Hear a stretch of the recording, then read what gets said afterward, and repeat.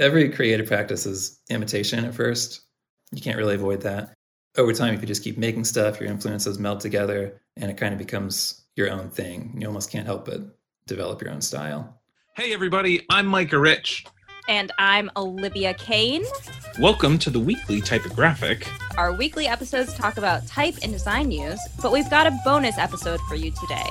We're chatting with a designer that's innovating the field through education and their practice. It's going to be fun. Let's jump in.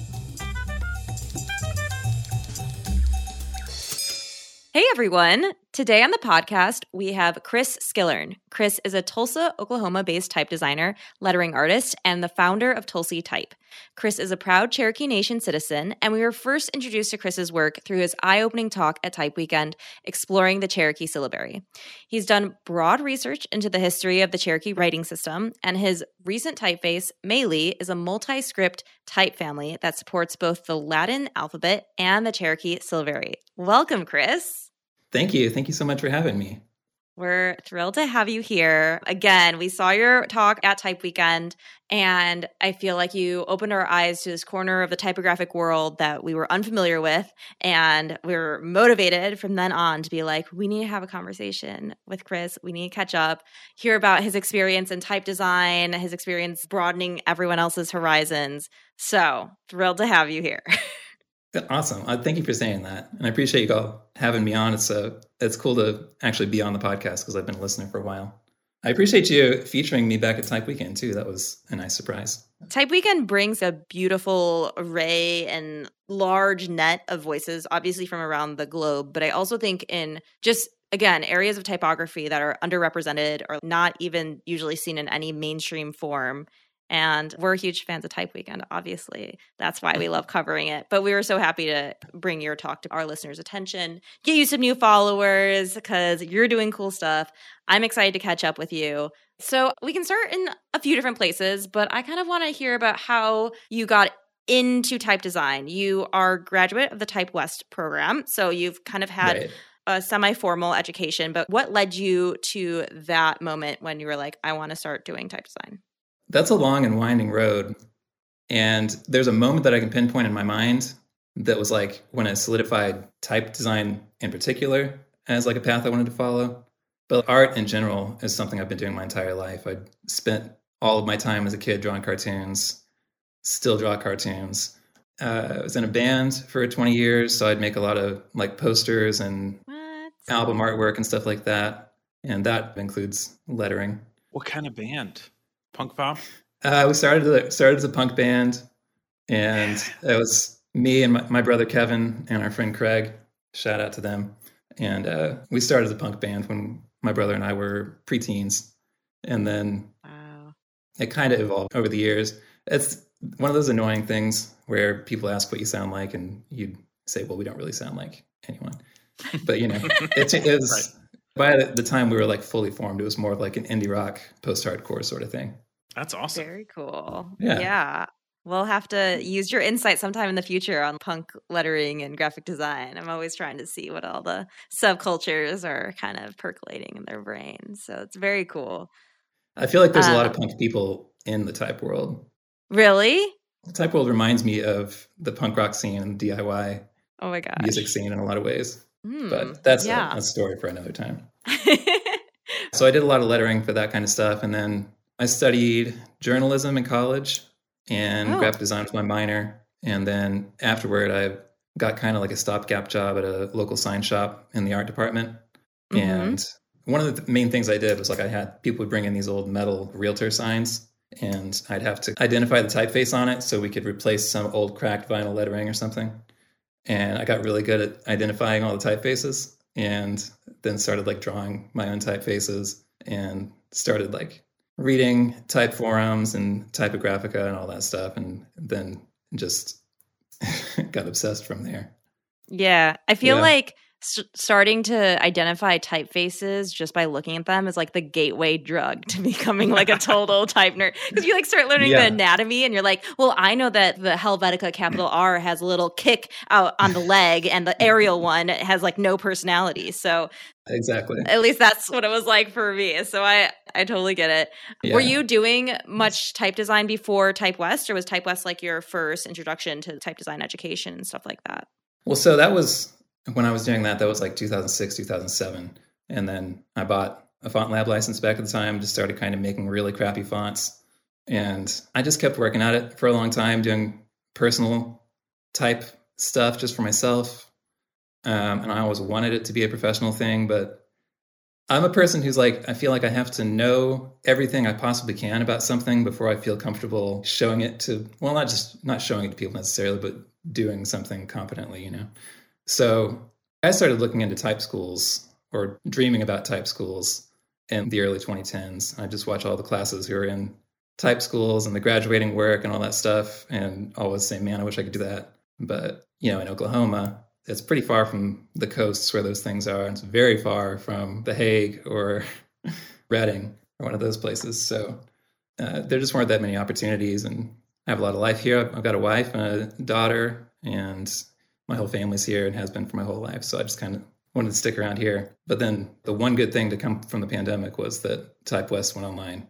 And I found out like the week before that the submissions were due, and like rushed and got a portfolio and a submission together and got in and was just thrilled about that. So yeah. So anyway, long story short, I wasn't really doing professional type work. I have an Instagram where I post type stuff that I've been doing since like 2015.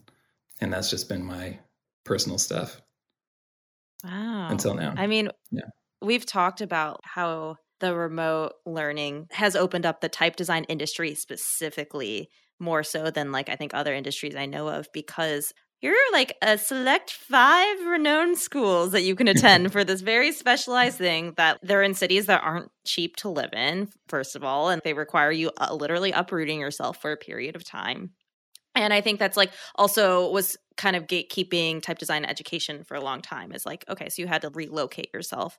And we did an episode recently where it was like, okay, here are like the most popular type design programs. And Letter West is, I'm pretty sure, the only one that's still continuing a fully remote program, which is pretty exciting. And we definitely want to talk to you about that, because what was it like going through that program remotely? What were the challenges with learning type design remotely, and then what were the highlights as well? Gosh, I hope I don't ramble on too long about this, because like I said, this was like a dream of mine for 15 years when it finally happened. So just to get in was a highlight to begin with. But I feel like people have figured out remote learning by now. They had a really good system for it. There's like a dedicated Slack for it. The Zooms are really easy to learn in. The host can have a camera and show you what they're working on as you're learning and stuff like that. It felt really just like being in a classroom, just kind of sitting by yourself looking at a computer, but it still felt like a classroom. And it was really a really incredible and honestly life-changing experience for me. And other highlights would be like just the community that came out of it. This was our first Type West's first international class, because it was the first one that started online and continued for the entire course of it online. So we had people all over the world in all kinds of different time zones. But you're working really hard with these people for 3 10-week terms, and you get to know them really well. And I love all the people in my class. They're all good friends and all amazing designers now. And that was a really cool thing, a really cool aspect of it. And then you just learn so much in such a short amount of time. I mean, it's a year-long program. It's not a short amount of time, but you get the basics from calligraphy, all kinds of different calligraphy practice. We had workshops with people doing, Jen Ramirez taught us flat brush calligraphy for Roman capitals. Cool. Oh my gosh, he's so talented. Yeah, that was amazing. And any kind of calligraphy you can imagine, you start with, and then you learn the programs, whether it's RoboFont or Glyphs, whichever one you prefer. Anything you could possibly need to learn about it, that you learn really well, because it's just such a rigorous program. The other highlight for me would just be the connections that you make when you're in there. Yeah. Our lead instructor was Graham Bradley, who's Rocks at Boxen Studios as his type foundry and like design practice. And he's someone I'd been following for a long time, so it was really cool just to have him as an instructor. And then the third term, James Edmondson was our co-instructor, who I've been following since he came on the scene. And that was amazing. And Lin Yoon was a co-instructor. She's amazing. I could go on and on. It was just a crazy thing, because like a year before that, I was just sitting around making stuff for my Instagram. And then like here I am with all these people I've looked up to for so long, just talking to them. And we're getting like positive, we're getting guest critiques from all these big names. Like I'm talking to Tobias Frere-Jones and Nina Stessinger and getting positive crits from them. And it's like, what's happening now? So it was pretty crazy. That's incredible. When we interview someone that I've been like following their work, and I'm just like, oh my gosh, are we really talking right now? Is this happening? This is crazy. So I can only imagine if they're like critiquing your work too and telling you, encouraging you and supporting you. I can only imagine. Oh my gosh. Yeah, it's a really wild thing that still feels like kind of surreal. That's amazing. And the challenging aspects of it are just that it's a really rigorous program.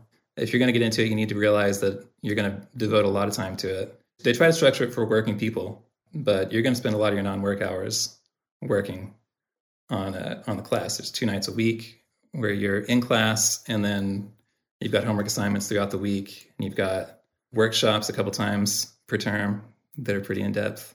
And if you have a kid like me, that makes it a little bit more challenging, but it was all fun. Have you taught your kid any type design yet?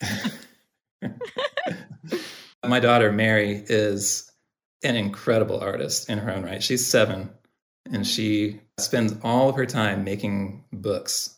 Oh my god! Not all of her time, but like that's her favorite activity. She illustrates and writes all these books, and she does some pretty cool lettering in them sometimes too. So I'm proud of that. That's awesome.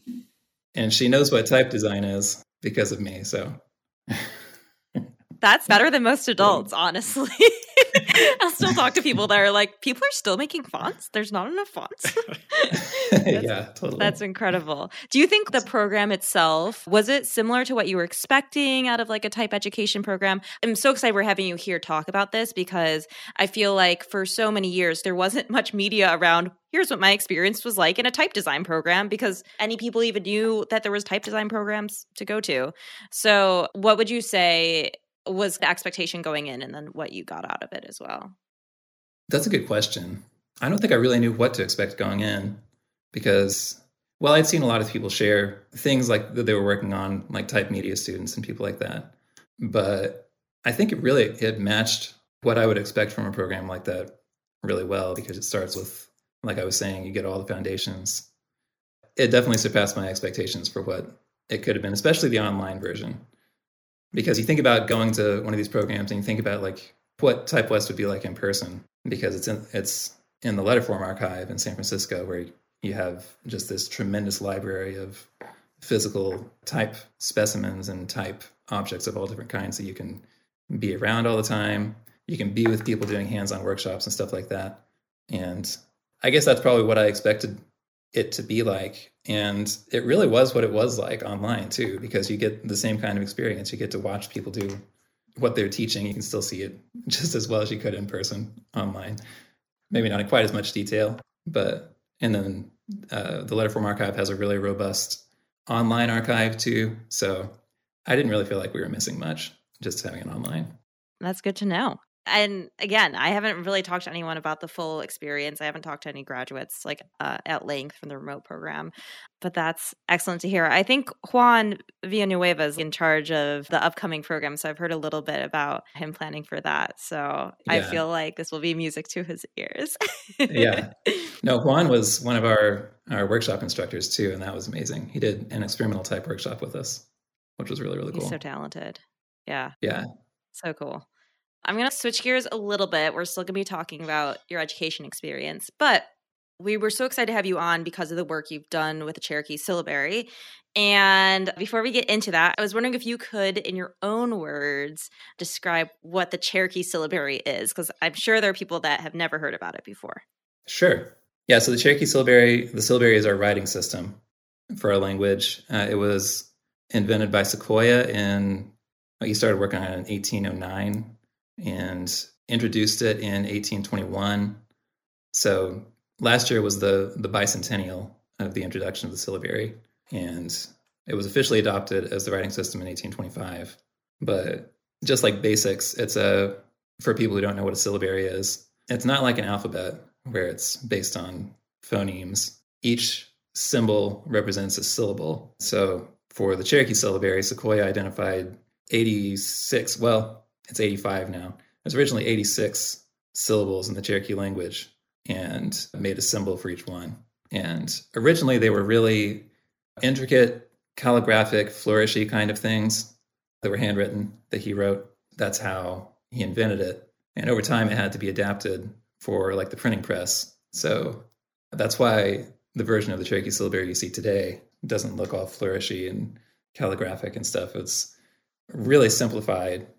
And several of the characters are repurposed Latin characters that have no relationship to their sounds and English or anything like that. But it's just that there are a couple different stories. One is that Sequoyah saw when he was trying to adapt it for the printing press, and he was having help from missionaries and other people who had printing experience. But there's one story that he saw in his brother's or brother-in-law's Bible, some Latin characters, and decided that some of them looked close enough to the symbols that he had already drawn that they could be used. So some of them are simplified versions of his original symbols, and some of them are repurposed Latin characters. I didn't realize some of them were repurposed too. I feel like I've seen pictures of the syllabary, but I didn't realize that they're repurposed, but as a symbol, they're used as a syllable. Right. Correct. Yeah. For instance, there's one that just looks like a Latin V, but it's in Cherokee, it's do. Whoa. So interesting. Yeah. Just one example. There's several of those. I feel like this is like my ignorance. The way we describe the forms of the letters of our Latin alphabet, it's letter forms. How would you describe the look of, is it a symbol? Like, do you call it like the symbol form? Or how would you describe that, you think? That's a good question. I usually just call them characters. Characters. Good to know, because I'm always like, I'm working really hard over the past year or so to kind of understand the difference between like alphabetic like writing systems and syllabic writing systems, and understanding they're just different beasts, but I'm sure you use similar modes of system making and stuff like that. I mean, as far as doing research, so in your Type West program, you made this multi-script typeface that, had the Cherokee syllabary in it. I can imagine it was very difficult to find resources on the typographic history, and it's probably like few and far between. So, or far and few between. How do you say that? Yeah, one of those. And to find like material where you could understand how to construct these characters from like the literal form of them has got to be really challenging. So where did you start to find resources on an underrepresented script, and what paths did you go down to kind of help you on that journey? So it's not quite as difficult as you might think. And that might have something to do with being in northeastern Oklahoma. I'm in Tulsa, which at least part of Tulsa is on the Cherokee Nation Reservation. And Tahlequah, the Cherokee capital, is just about an hour from here. So I grew up seeing syllabary in different places. I didn't grow up with the language, but I would see it around different places. So I was familiar with the forms, at least before I started getting into drawing them. And then in the last 10 years or so, I've really immersed myself in it a lot, because like around like 2010, I think I first got interested in trying to make some syllabary fonts. So I started just drawing the characters in different ways and trying to get used to them and what they look like. So I started practicing the forms and really wanted to learn my language, because no one in my family is fluent anymore. And so I started taking language classes through the Cherokee Nation, and there was a lot of syllabary involved with that too. So I learned some of the forms there. But then also anything you need to find is on the internet pretty much. So there's lots of stuff that you can just Google and find, from Sequoyah's original drawings of the syllabary to, like pages from the Cherokee Phoenix or the Cherokee Advocate, which were Cherokee newspapers that ran for a long time that were printed in syllabary. And those are helpful to look at. Oh, the other thing I did is I went to Tahlequah, because last year was the bicentennial, and they had exhibits in all kinds of different museums there for the syllabary's bicentennial. So one really, really amazing thing I got to actually was the Cherokee Supreme Court Museum, which at one time acted as the press for the Cherokee Advocate, had on display an actual original set of Cherokee metal type that they used to print the Advocate. So I went there and I got to look at these tiny little Cherokee type things with a little little magnifying glass thing. Yeah. And the person was probably confused about why I was staying in there for so long, but that was really helpful. Another cool thing during Type West that I got to do is I got some help from Mark Jamra from Jamra Patel, who made Foria's Cherokee, which is one of the, I would say, the most extensive Cherokee typefaces. There aren't very many to begin with. He made this back in, I think, like 2014, 2015, sometime around then. So I got some direct feedback and advice from him, which was really helpful. Wow. And then also, there are people working for the Cherokee Nation for the language department, like Roy Boney and Jeff Edwards, who have done a lot of this work already. So, I can kind of look at their research or look at the talks they've given or look at the materials they've put out there, and that helps me understand it a little better and know the forms really better. Yeah. That's informative for people that want to kind of dive into a script that isn't, in our mainstream typographic libraries. I think looking at source material, that's definitely super helpful to hear. I'm actually curious, when a lot of people research scripts that's not their fluent typographic script that they're familiar with, they research how it was written to begin with. Like when we're learning calligraphy for Latin alphabets, we understand translation and expansion with calligraphic methods. Was there a specific writing tool that was used for the syllabary, or did it follow just really similar logic to typographic Latin kind of constructed letter forms as far as how to create where the contrast and stress, joints and anatomy of all that? That's something I'm still kind of studying myself. Because all the historical examples I've seen are more monolinear, at least in the handwritten version. And this is a unique thing with Cherokees because in its current form, the characters are based on metal type. So originally when it was handwritten, the forms looked completely different. But now the look of the syllabary itself is based on when it was adapted to metal type. So that's how people write it now too. They write, like I was saying, the repurposed Latin characters, that's how people write those symbols now. It's not still written the way it was when Sequoia first designed it. Interesting. So there's not necessarily a translation expansion sort of relationship there. And when I talked to Roy Boney recently and Jeff Edwards, they were saying it just depends on what you write it with. You can add whatever kind of contrast you want to it, as long as the skeleton is there. But I need to dig a little bit more into that because everything I've seen is kind of monolinear from old handwriting samples. Interesting. Okay. I was like, am I stupid? Am I not seeing something? So I was watching your talk being like, here's all these examples. And some of them look like they adapted Bodoni and some of them looked very monolinear. And I was like, some of them look really contemporary. So that's actually really fascinating that is still kind of up in the air. I love that. This is a question from Steph, our lovely contributor at the League. She was asking, how did your teachers at Type West that weren't familiar with the Cherokee syllabary give you feedback on your typeface? I spent most of my time in class hours working on the Latin alphabet, and the Cherokee complement was something I just kind of wanted in there for my own purposes. I wanted it just because I wanted to have the syllabary in there. It was important to me. So my feedback for that part came from Mark Jamra, who was kind of my mentor connection for that part. I did get a little bit of feedback about how it matched the rest of the characters and everything. But in general, they, like Graham and James and people like that, didn't want to touch it because they didn't want to give me advice on something that they didn't know about, which is cool, So I got feedback from Mark Jamra about that, and that was helpful. Yeah. Was that something that you sought out when you were in the program, or is that something that was already in the program you were expecting to receive that feedback? From Mark? Yeah, from Mark. No, that was a surprise that Grindel, the education director there, hooked me up with that connection, which was really cool. That's very cool. Because I had wanted to reach out to him before, but, not confident enough to reach out. But that was amazing. It was really cool of her to do that. Yeah, that's incredible. Because I can imagine with Type West being remote, it draws an international community. And with that, I'm sure people are wanting to do multi-script families. It's becoming more and more of a thing. So I'm always so curious, how do you give feedback on forms and spacing that maybe you're not familiar with? But that's great. You got a guest feedbacker in there telling you some really good stuff. That's incredible.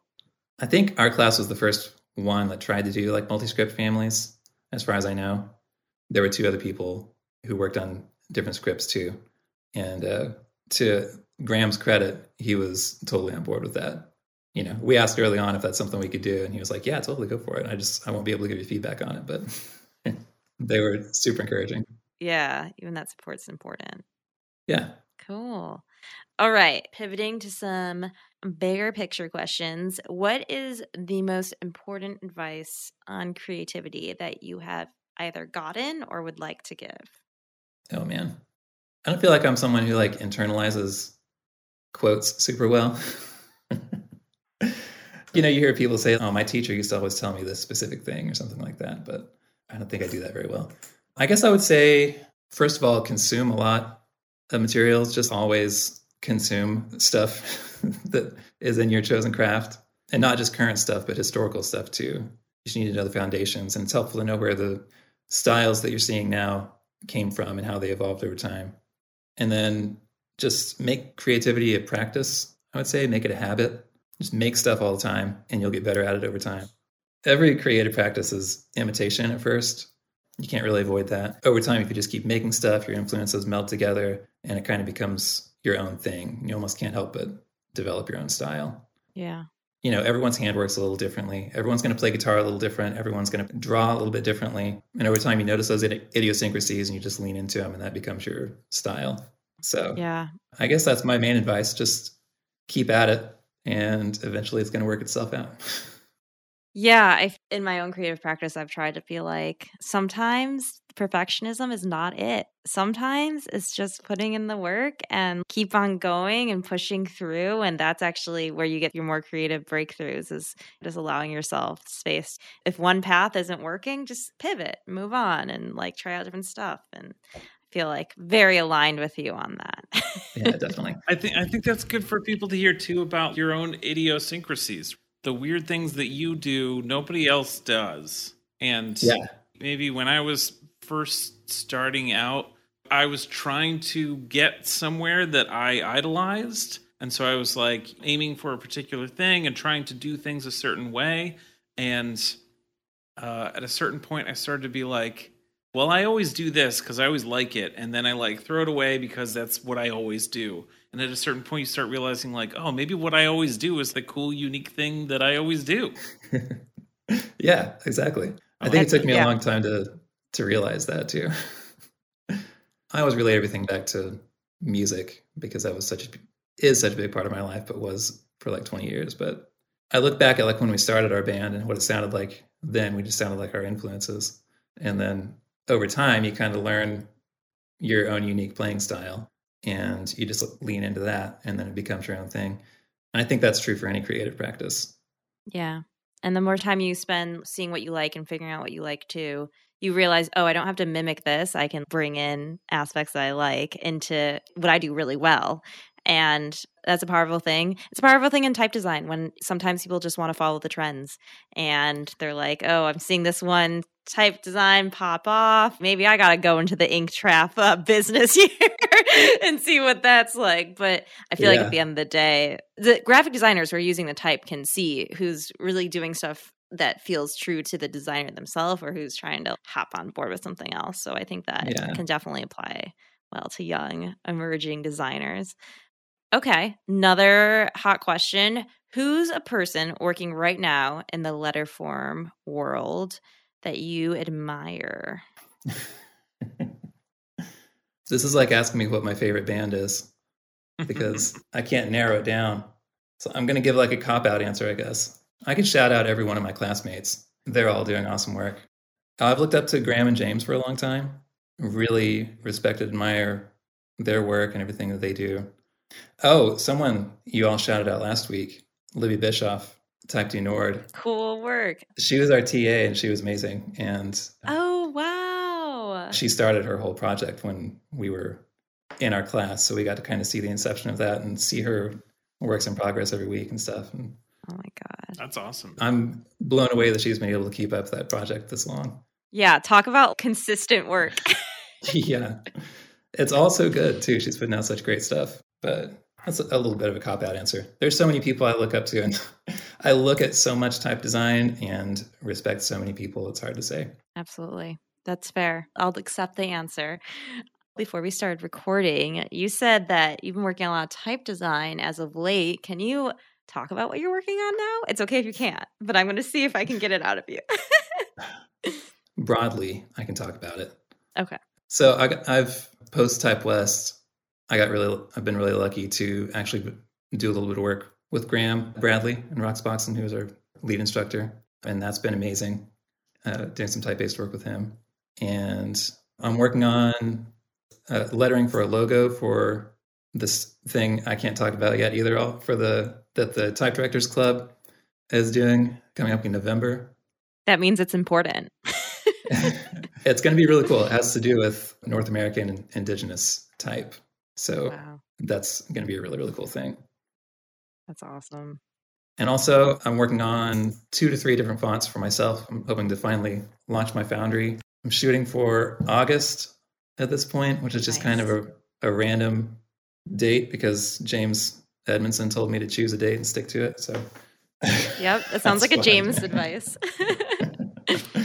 Yeah. So yeah, and he's been giving me some pointers on that stuff too. So, and a couple of other small things here and there. But yeah, it's been amazing to actually start doing type work for real. I just hope you're just beaming with pride. I mean, that's really incredible to continue the education because some people go through the type design education programs and they want to sharpen their type design skills, but some are just not interested in type design. And I know it's a small industry, so the work's there, but I wouldn't say it's abundant. So it's pretty incredible when you get to help and contribute to the industry.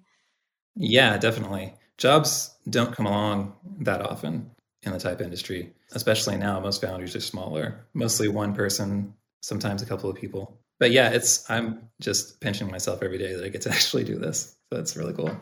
Oh my gosh. Well, I love that. Final question. What future trajectory do you hope to see for the type industry as a whole? I feel like you really have your hand on the pulse. You just graduated from Type West recently. You know some of the educators. You know what your classmates were thinking about. I think you're probably feeling very energized about that. Where do you hope to see things going in the future? I think there's a lot of really cool things happening in the type world. There's just a lot of cool experimentation going on with type formats like variable fonts and things like that, which I know people talk about all the time, but there's so many cool things you can do with variable fonts. And I think they're really useful and practical for a lot of different things. And then there are platforms like future fonts and things like that allow designers to get their work out there in a premature sort of stage before it's really finished, which is a new and cool thing to do too. Really, the way I feel like it's moving with kind of the explosion in options for education is I just see a lot more people getting into it and a lot more cool and experimental and innovative kind of work coming out of that. I think it's a really exciting time. I know there are people who've been doing it for a long time who kind of lament the fact that there are so many new designers coming in and it's going to make things harder for for everybody. But I kind of feel like it's the opposite. The type world to me feels very much, not to go back to music again, but it feels very much like the punk rock scene that I grew up in. Everyone's very connected. Everyone's really supportive of each other. Everyone hypes each other up and wants everyone else to succeed, collaborates on things. I don't know. I think more passionate people getting into it is good for the industry as a whole. I totally agree. As graphic designers who are kind of shaping, our visual landscape, there's more need for a larger variety of typefaces, and they don't all necessarily have to be the huge type families that can be used for small size text that requires years of belaboring over, small scale text that are known as the projects that take years. Sometimes you need a great display font that says a new story that hasn't been told before, and it's okay if you can't use it at 12-point size. It's not what it's for. I think that's the argument. A lot of these more seasoned type designers are like, it takes a really long time to understand and perfect the craft, which I'm not going to argue against. I think we need people that take that time. But at the same time, if you cut off early designers in the type design world, then what are you doing? I think the more voices we have in the industry, like you said, the more experimentation makes, I think, everyone a little bit more excited. Yeah, absolutely. Totally agree. Love that you went there. All right. As we wrap it up, Chris, you've been incredible. I love hearing about the process of creating your font with the Cherokee syllabary, as well as the Type West design education program, and just like some really nice, profound gems on creativity and keeping it going and really getting a supportive community. I love to hear that you've just like had such a positive experience. Where can people find you on the internet if they want to follow your work and the new releases that Tulsey Type is having in August? Hopefully. I got to stick to that date. The best place to find me is on Instagram. That's where I post most of my stuff. My website is kind of perpetually under development. And hopefully I'll have to finish that up before I release stuff. But isn't everyone's though? Yeah, I feel like it. I'm at Tulsey Type on Instagram, TULSEY Type. And yeah, that's about it. I'm on Twitter and I post kind of infrequently. But yeah. Yeah. Amazing. Well, this has been an incredible conversation. I think you're going to open up so many eyes, and I'm so excited for people to hear it. Thank you so much for coming on. Thank you so much for having me. I really enjoyed it. Good to talk to you all. Do-do-do-do. Do-do-do-do. Do-do-do-do. I always have to end that way. I'm like, yeah, we're all just